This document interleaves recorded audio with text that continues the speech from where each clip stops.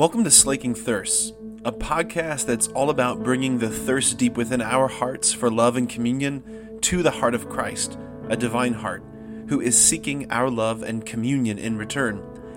The hope is that the two thirsts would meet and both thirsts would be slaked. A reading from the Holy Gospel according to Luke.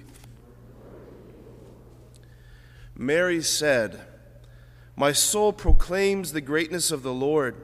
My spirit rejoices in God my Savior, for he has looked upon his lowly servant. From this day all generations will call me blessed. The Almighty has done great things for me, and holy is his name. He has mercy on those who fear him in every generation. He has shown the strength of his arm, and has scattered the proud in their conceit. He has cast down the mighty from their thrones, and has lifted up the lowly. He has filled the hungry with good things, and the rich he has sent away empty. He has come to the help of his servant Israel, for he has remembered his promise of mercy, the promise he made to our fathers, to Abraham and his children forever." Mary remained with Elizabeth about 3 months, and then returned to her home. The Gospel of the Lord.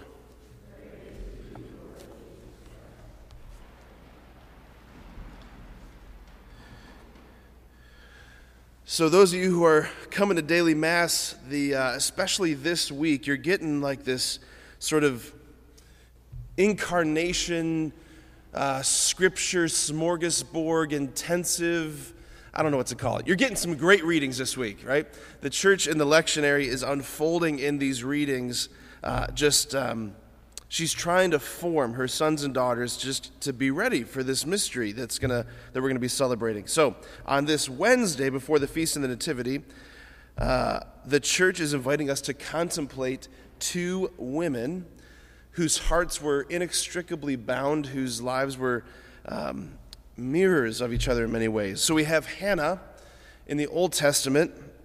We have Mary of Nazareth in the New Testament. Oftentimes in the church's lectionary, the connection between the Old Testament reading and the New Testament reading is there, but it's often subtle. Today, though, it's just overtly there on display. The church's ancient tradition of reading the scriptures through this lens called typology, right? This idea that things, people, figures, circumstances of the Old Testament point to, prefigure, foreshadow things that happen in the New Testament, that the New Testament fulfills the Old prefigures the New. This is a typology 101 lesson here between Hannah and Mary. So Hannah, who is she? She's married to a man named Elkanah, who is kind of a brute of a man. He's very insensitive, and she's without child, and she's so upset. She's so desperate to bear a son. She's so desperate to be a mother. Elkanah, you can read in the book of 1 Samuel, he has this horrible bedside manner. Am I not enough for you, my dear wife? Right? Like, oh gosh, okay. But Elkanah, so Hannah goes to see the priest Eli at the temple, and he says, "Go back to your husband and you will conceive." And she conceives and bears a son named Samuel. It's so powerful that why did she want to conceive a son? Not simply because she wanted to be a mom and she wanted to raise a boy herself. It was for incredibly selfless reasons. She wanted to have a child so that she could give him to the Lord. It's what she's doing in this first reading. She's returning to the temple with Samuel after he's been weaned, and she's giving him into the temple service. Unbelievable. Absolutely unbelievable. And the Lord, right, so the Lord blesses her with this baby. Samuel, he's the one who eventually anoints David as king, so he's a very important figure. So she comes to the temple, she gives him to the Lord, and then it's like Hannah's heart cracks open, and we hear this cry of joy come from her heart, which is what we heard as the response today. The response was not a psalm, it was the continuation from 1 Samuel. And you tell me, what does this psalm sound like? Because it kind of gets distorted when we break it up with that verse, when we do it stanza by stanza. But if you just listen to it, you tell me what it sounds like. "My heart exalts in the Lord, my horn is exalted in my God. I have swallowed up my enemies. I rejoice in my victory. The bows of the mighty are broken, while the tottering gird on strength. The well-fed hire themselves out for bread, while the hungry batten on spoil. The barren wife bears 7 sons, while the mother of many languishes.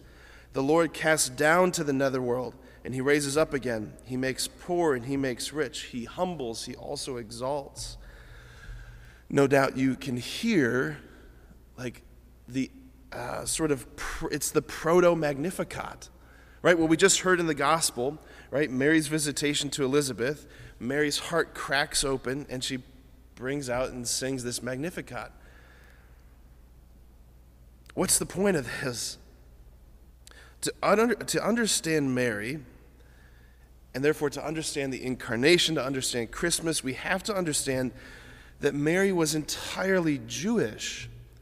She's entirely Jewish, thoroughly Jewish. Not only was she soaked in the scriptures of her people, like rocking them back and forth in her heart, contemplating them, but she is, as it were, she is daughter Zion. As you hear throughout the entire Old Testament, the prophets talking about Israel as this figure, daughter Zion.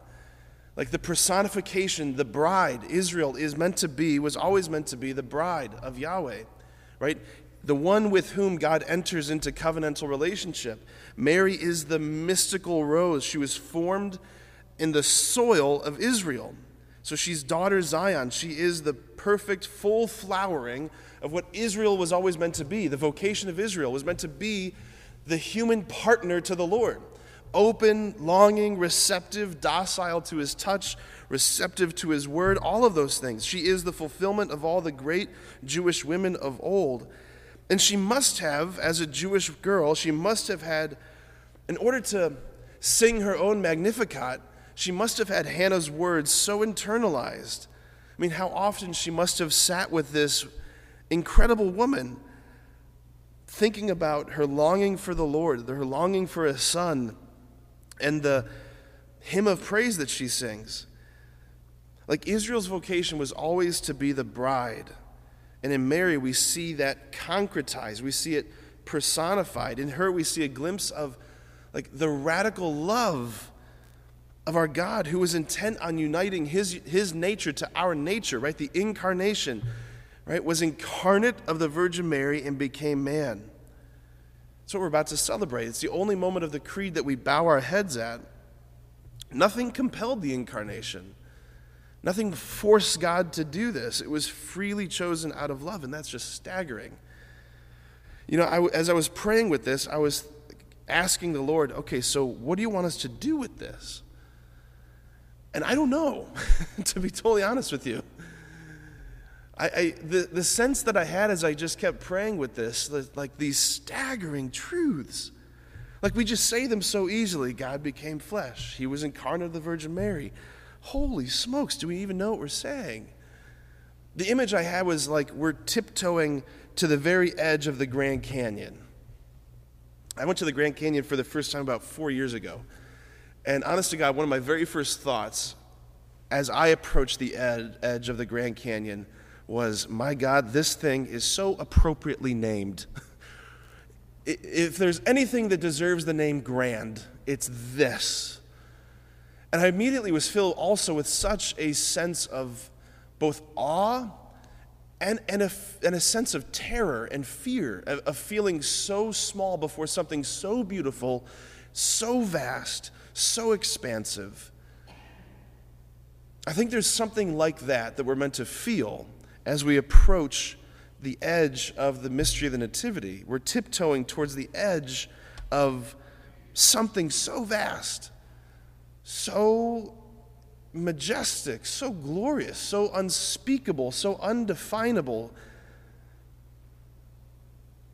I just want to invite us to pray, begging the Spirit for the Spirit's gift of fear of the Lord and awe today.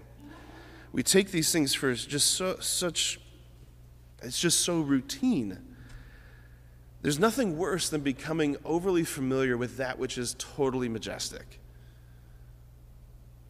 Let's just beg the Spirit for that gift of awe and fear of the Lord to tremble, right? To tremble with holy joy before so great a mystery is God becoming flesh, uniting himself in the womb of the Virgin Mary. Amen.